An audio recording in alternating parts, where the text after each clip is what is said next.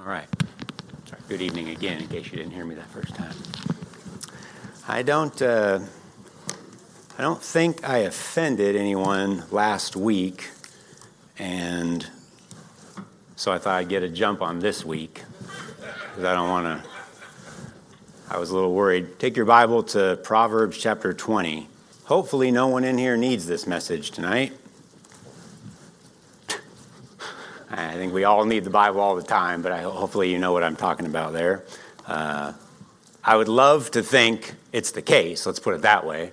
Experience and statistics and scripture and everything else tell me that that's not likely, at least not in a crowd this size. But hopefully, if nothing else, this is something that someone you know needs, and be probably a little bit more of Bible study, so to speak, tonight, but we don't know. We'll let the Lord direct there, but that's what the Lord's laid on my heart this past couple weeks. And if you're in Proverbs chapter 20, verse 1 says, "Wine is a mocker, strong drink is raging, and whosoever is deceived thereby is not wise." And I entitled this message, Drinking Problems. Drinking Problems. Let's pray. Heavenly Father, I pray that you'd meet with us over these next few moments. I pray that you'd speak to our hearts from the Word of God, that you'd help us to be more informed as your people, that you'd bring conviction where it's needed, that you'd strengthen your people, Lord, in their understanding of your Word, and pray that our time, Lord, would be profitable and that it would draw us closer to our Lord and Savior, Jesus Christ. We love you, and we ask your blessings upon our time in Jesus' name. Amen. I would just come out and say I think the Bible is clear about intoxicating beverages. Many people would have us think otherwise. And frankly, I'm not that concerned tonight with what the world thinks about it, because I don't really expect them to be in line with the Word of God. But what's troubled me for some time, and more pointedly really in just recent times, is the division amongst God's people about what God thinks on these matters. I don't know what you think the greatest problem in our nation or in the world is. And of course, we could say sin. Obviously, that's the case. But some people would probably have us believe, it's cigarettes, it's AIDS, it's cancer, it's COVID. But I would submit to you that it's alcohol. Alcohol. Now, maybe it doesn't seem like it to you right off the bat, but that'll put more people in poverty this year than any of those other things. More people go to divorce court because of alcohol. More people will spend time in the hospital and end up in the cemetery because of alcohol than any of those other things. I'm not going to argue necessarily or contend with all the liberal philosophies about what the Bible may or may not say this evening. If you came to hear my opinion, you'll probably go away saddened. But I think there's confusion, and it bothers me amongst God's people. I found this little quote, and I think it in some ways summarizes what feels like so much of the understanding amongst God's people now. I'm not talking about the world. Somebody said this when asked what they think about drinking alcohol. They said, well, if you mean the demon drink that poisons the mind, pollutes the body, desecrates family life, and inflames sinners, then I am against it. But if you mean that elixir of Christmas cheer, that shield against the winter chill, the taxable portion whereof funds the coffers to help little crippled children, then I am for it. That is my position, and I will not compromise. Now, you can take that as a joke, but sadly, that's what I hear oftentimes from Christians, some facsimile thereof about their position. In some sense, they seem like they're against it, and then in other senses, well, it's maybe okay a little bit, maybe okay in moderation. It's across the board. Proverbs chapter 20 and verse 1 says, "Wine is a mocker, strong drink is raging, and whosoever is deceived thereby is not wise." I don't like people to mock me. Now, for the most part, it's probably water off a duck's back, if I'm honest. I mean, somebody's probably already hurt my one feeling this week, and so there's not much room for other people to hurt my feelings. But, none of us like to be mocked, let's be honest. Now, if you mocked my wife or my children, that's going to get my ire up a little faster.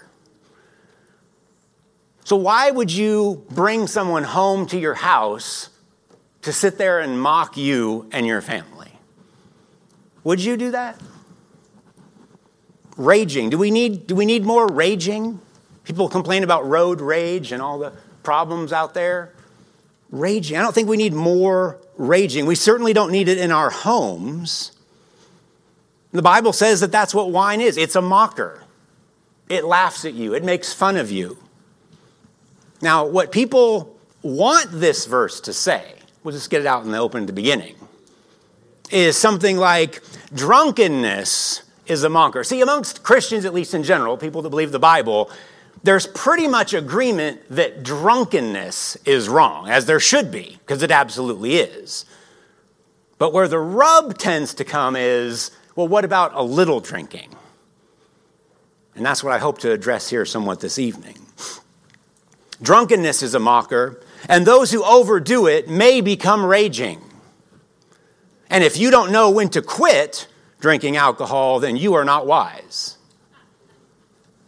I mean, that's what people want us to think that this verse is actually saying. That's from the book of Foolishness, chapter 20, verse 1, in the Worldly Christian edition of the Bible. It doesn't say that, though. It doesn't say just that drunkenness is a mocker, though it is, certainly. It says wine is a mocker. I don't know if you ever read those little call to glory devotionals we give out each month. There was one a couple days ago. There had a quote in it from Charles Spurgeon. It said, "The day is coming when pastors, instead of feeding the sheep, will spend their time entertaining the goats." Yeah, well, that day's probably already come and passed. I think we're probably well into those days. You're there in Proverbs, though. Jump over to Proverbs chapter 23. Proverbs 23. Proverbs 23, look down at verse 29. Who hath woe? Who hath sorrow? Who hath contentions? Who hath babbling? Who hath wounds without cause? Who hath redness of eyes? You have any woe in your life? You want more? Anybody signing up for more woe? Yeah, bring it on. I'm all about woe. Redness of eyes. It's odd that they don't put that in many of the commercials, do they? Here, enjoy this new Bud Dummer. All the woe and redness of eyes you can handle. Yeah, sign me up. Funny that commercial didn't make it out of marketing, I guess. Yeah, they don't show the husband coming home and taking out his frustration on his family. I guess that just doesn't make for great advertising. They don't show the mom, the house smashed to pieces, the car on the side of the highway. Verse 30. Who is this person with the woe and the sorrow and the babbling? They that tarry long at the wine. They that go to seek mixed wine. Oh, see, there it is, Brad. It's only they that tarry long at the wine. Yeah, let's just take it literally then. What about they that go to seek it?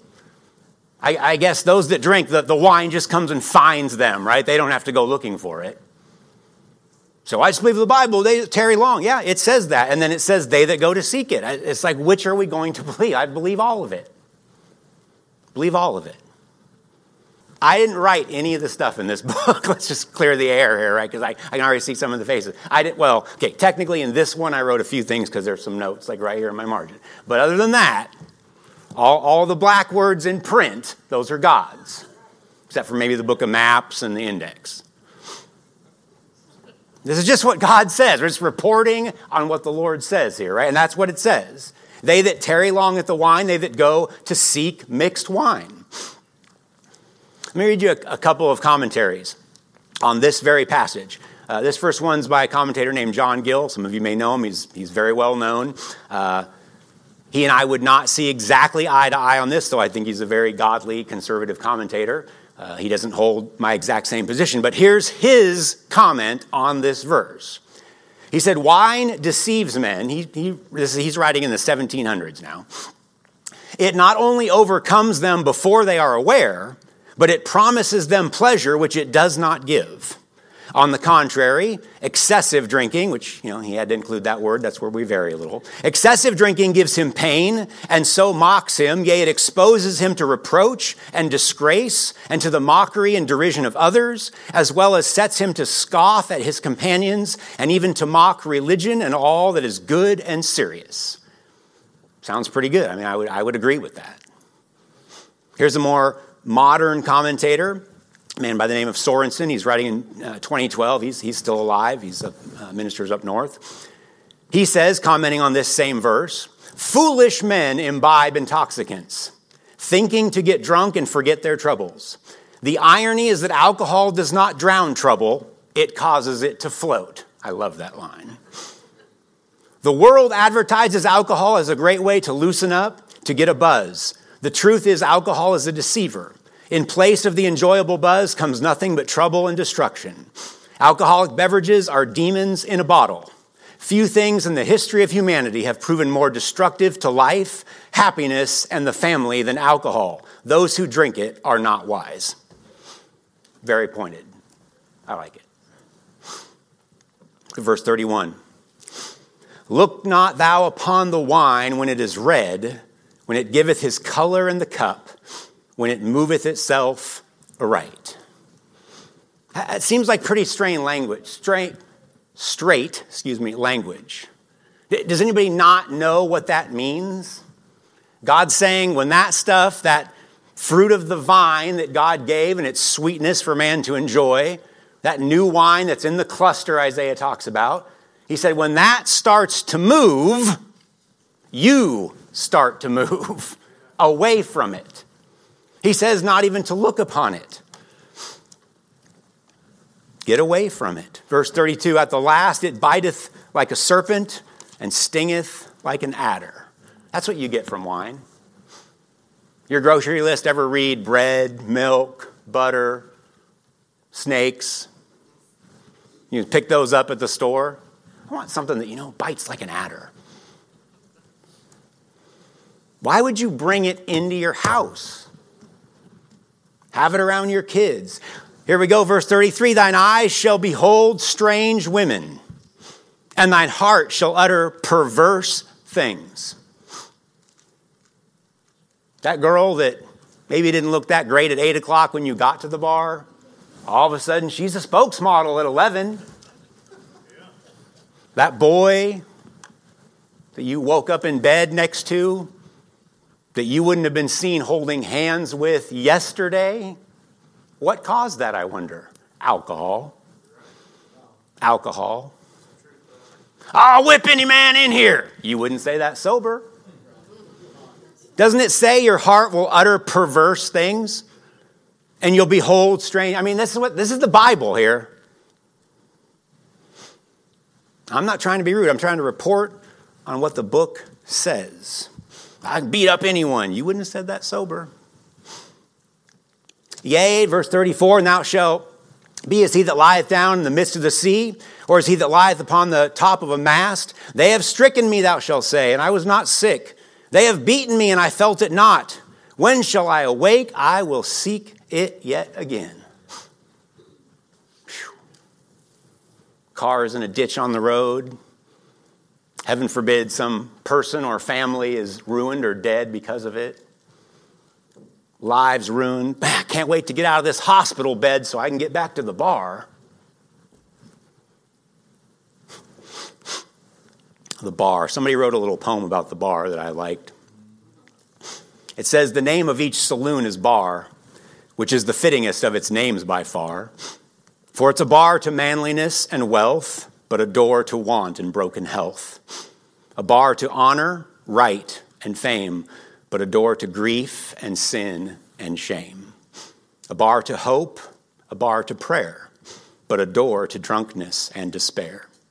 A bar to an honorable, useful life, a door to brawling, senseless strife. A bar to all that's true and brave, a door to every drunkard's grave. a bar to the joy that home imparts, but a door to tears and aching hearts. A bar to heaven, but a door to hell. Whoever named it well. Take your Bible to Genesis 9. Genesis 9. As you may know, there's in Bible study what's called the law of first mention. Oftentimes, when a topic is mentioned the first time in the Bible, that's indicative or setting the stage for how it is to be understood throughout the Scripture. And in Genesis chapter 9, we have the first encounter of mankind and alcohol. This is right after the flood. In verse 20, the Bible says, "And Noah began to be an husbandman, and he planted a vineyard." Now, we don't know what Noah was prior to the flood, other than we know he was a preacher of righteousness and obviously a shipbuilder. And now he's been piloting God's been piloting an ark. He's probably tired of fishing by this point. He's been out on the sea for a few months. But the point is here, he became a husbandman. He plants a vineyard. And he drank of the wine and was drunken. And he was uncovered within his tent. And Ham, the father of Canaan, saw the nakedness of his father and told his two brethren without. And Shem and Japheth took a garment and laid it upon their shoulders and went backwards and covered the nakedness of their father. Their faces were backward, and they saw not their father's nakedness. And Noah awoke from his wine and knew what his younger son had done to him. Now, obviously, his younger son Ham here is to blame for much of this, but the fact is, a preacher of righteousness became drunk, and he woke from his wine. Awoke from his wine. Go to Genesis 19. Genesis 19 is talking about Lot and his family, and after the destruction of Sodom and Gomorrah. Verse 30 says, "And Lot went up out of Zoar and dwelt in the mountains, and his two daughters with him, for he feared to dwell in Zoar. He dwelt in a cave, he and his two daughters. And the firstborn said unto the younger, Our father is old. There is not a man in the earth to come in unto us after the manner of all the earth. Come, let us make our father drink wine, and we will lie with him, that we may preserve seed of our father." I think you can get the details of this story. This is the second time man and wine are talked about in the Bible. And they both end in very shameful fashion. The first two times wine is mentioned in the Bible causes a man to be ashamed before his family. Lot chose to raise his family amongst ungodly people.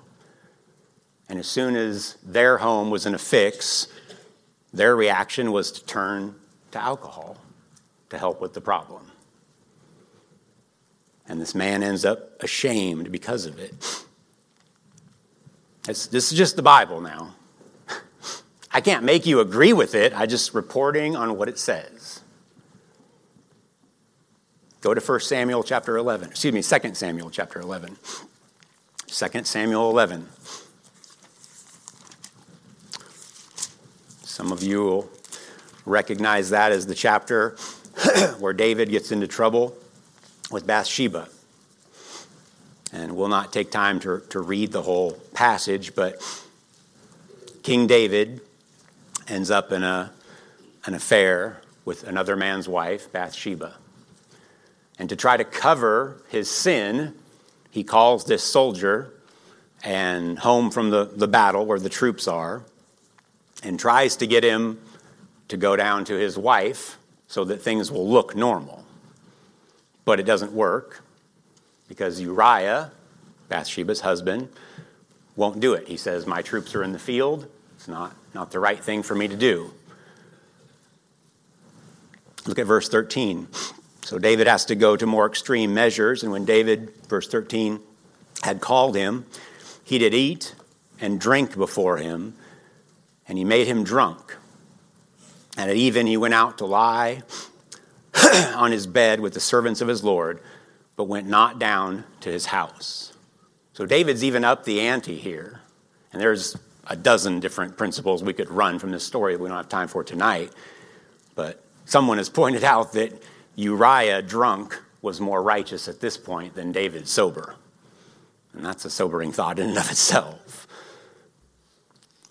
It came to pass in the morning that David wrote a letter to Joab, verse 14, and sent it by the hand of Uriah. And he wrote in the letter saying, set ye Uriah in the forefront of the hottest battle, and retire ye from him, that he may be smitten and die. So David's plan is, I'm going to write a note to the general of the army, Joab. I'm going to send it with Uriah. He's going to carry his own death warrant, essentially, to take it there and tell Joab, hey, put Uriah in a hot battle, and then you withdraw so that he dies. Now, I don't know exactly what Joab was thinking when he got this rather strange request. However, look at verse 17. And the men of the city went out and fought with Joab, and there fell some of the people of the servants of David, and Uriah the Hittite died also. See, in David's mind, and alcohol's involved, he's got a plan to, I'm just going to send Uriah to battle and then tell Joab, when you're fighting, bring everybody back and let Uriah die.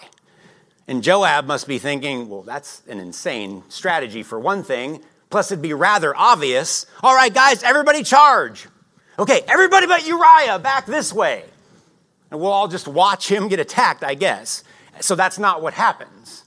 Joab, naturally, as a much better general than that, he does put Uriah up in the heat of battle, but as we just read, other people end up dying because of it. Alcohol causes us to make some pretty bad decisions. We don't think clearly under the influence of alcohol. So I don't know. Well, 1 Kings chapter 20. You don't have to turn there. You might include it in your notes. There's a Syrian general by the name of Ben-Hadad, and he's coming to fight the army of Israel. And he gathers 32 other nations in confederacy. 32 kings of 32 nations, all coming to battle with Israel. And Israel is captained at this point by Ahab. Now, Ahab, as we most know, is a pretty wicked king. But from what little the Bible tells us about it, he was actually a pretty decent military commander. But the point is, Israel is small, one small army.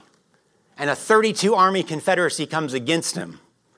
And they're so proud, they're so convinced of their obvious victory that guess what they do the night before battle? They throw a party, they drink. And guess what happens the next day? They lose the battle. 32 armies destroyed by one little Israel who's not even being led by a godly man because they had to get drunk the night before. Yeah. Search your Bible. Find me all the places in there where booze helps anybody. Where the situation turns better because the people were drinking. I'm giving you part of my list. You start on your list, and then we'll compare notes afterwards. Here's a few more. You can just write these down. We call them spirits. Yeah, the Bible connects spirits to alcohol too, and it's not good. That's Isaiah 28. You can put that note down. What would cut into your ability to buy groceries and cause you to be sexually immoral? Hosea chapter 4, the answer is in there. You probably know what it is, but you can write that down in case you want to look it up. You young ladies especially, why are these boys always so interested in getting me to drink? Habakkuk chapter 2 has the answer. In case you don't know what it is, you can look that up. The Bible connects alcohol to viewing other people's nakedness. Yeah, it's not a mystery. Let me just give you a few statistics. And these don't come from a Baptist news service, by the way. You can go to the CDC, the WHO, the NIH, National Institute of Health. You'll get similar stuff. Cirrhosis of the liver in America kills over 30,000 people a year. 80% of all fire deaths in America are alcohol-related. 65% of all drowning victims, alcohol-related. 22% of home accidents, alcohol-related. 77% of all fall injuries in the United States, that's just what's reported, alcohol-related. 36% of pedestrian accidents. 65% of murders. Over 40% of adult assaults. Over 35% of rape. 30% of sex crimes, 30% of all suicides. Over 80% of all arrests by police departments in the United States are alcohol related. Over 60% of all child abuse cases, alcohol related. Oh, it's COVID. We got to stop people from smoking cigarettes. Did you ever get in the car and pray, Lord, please just don't let me come across somebody who's drinking or driving under the influence of tobacco? Now, I'm not for smoking. I'm not. But we've got our guns pointed in all kinds of different directions except at the enemy. Here's the entry just from the WHO, the World Health Organization's website on alcohol, right? This is not a Baptist. And they're not they don't even say you shouldn't drink. This is just their entry on alcohol. Quote, alcohol is a psychoactive substance with dependence-producing properties that has been widely used by cultures for centuries. The harmful use of alcohol causes a high burden of disease and significant social and economic consequences. Alcohol consumption is a causal factor in over 200 diseases, injuries, and other conditions. Drinking alcohol is associated with the risk of developing health problems, such as mental and behavioral disorders, alcohol dependence, non-communicable diseases, such as cirrhosis of the liver, cancer, and cardiovascular disease. That's the world's quote on alcohol. That's not even the Bible or a Baptist telling you about it. During the Vietnam War, we lost 57,000 troops over the course of 9 years. And we built a memorial to them in Washington, D.C. I've been there multiple times, and I'm glad we did. And it's a beautiful memorial. It has every one of their names etched on it. People protested in the streets. They did sit-ins. This is a tragic loss of life. We've got to put a stop to it. In the same 9-year period, there were over 2 million alcohol-related deaths in the United States. How many sit-ins were there in front of breweries? Is that what we get? Outrage by people because of such senseless loss of life? No. We get mothers against drunk driving, students against drunk driving, designated driver programs, give your keys to the bartender. Anything but just cut out the devil's drink. We can't entertain that option. Yet we have an industry that spends hundreds of millions of dollars every year in our country promoting it. The statistics are that the average 18-year-old in the United States today has already seen over 100,000 alcohol promotions in his lifetime. Watching their heroes glamorize alcohol like it's no big deal. We're worried about all kinds of stuff. Pageant Magazine recently had a panel with 20 of the nation's leading doctors and scientists, and they were asked, what is the number one cause of insanity in the United States? 20 out of 20, their first answer, alcohol. Alcohol. Proverbs 31:4, it is not for kings to drink wine, nor for princes strong drink. Yeah, well, that's just kings. Revelation 1:6, and hath made us kings and priests unto our God. God's people have no business drinking wine and alcohol. Say, Brad, what about all the positive cases in the Bible? And we don't have time to look at very many, but let's look at 2 quickly. Go to John chapter 2. Probably had to see this one coming. John chapter 2.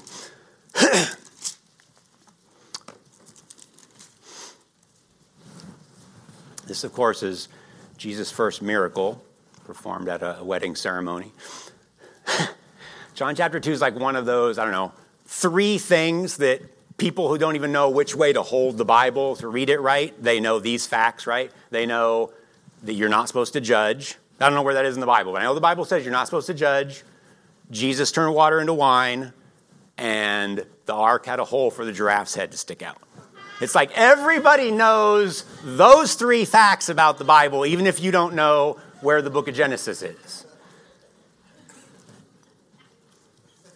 And so, I mean, I'm sure you've heard it, right?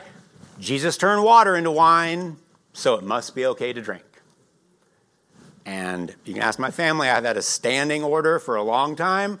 By God's grace, I've never drank alcohol in my life.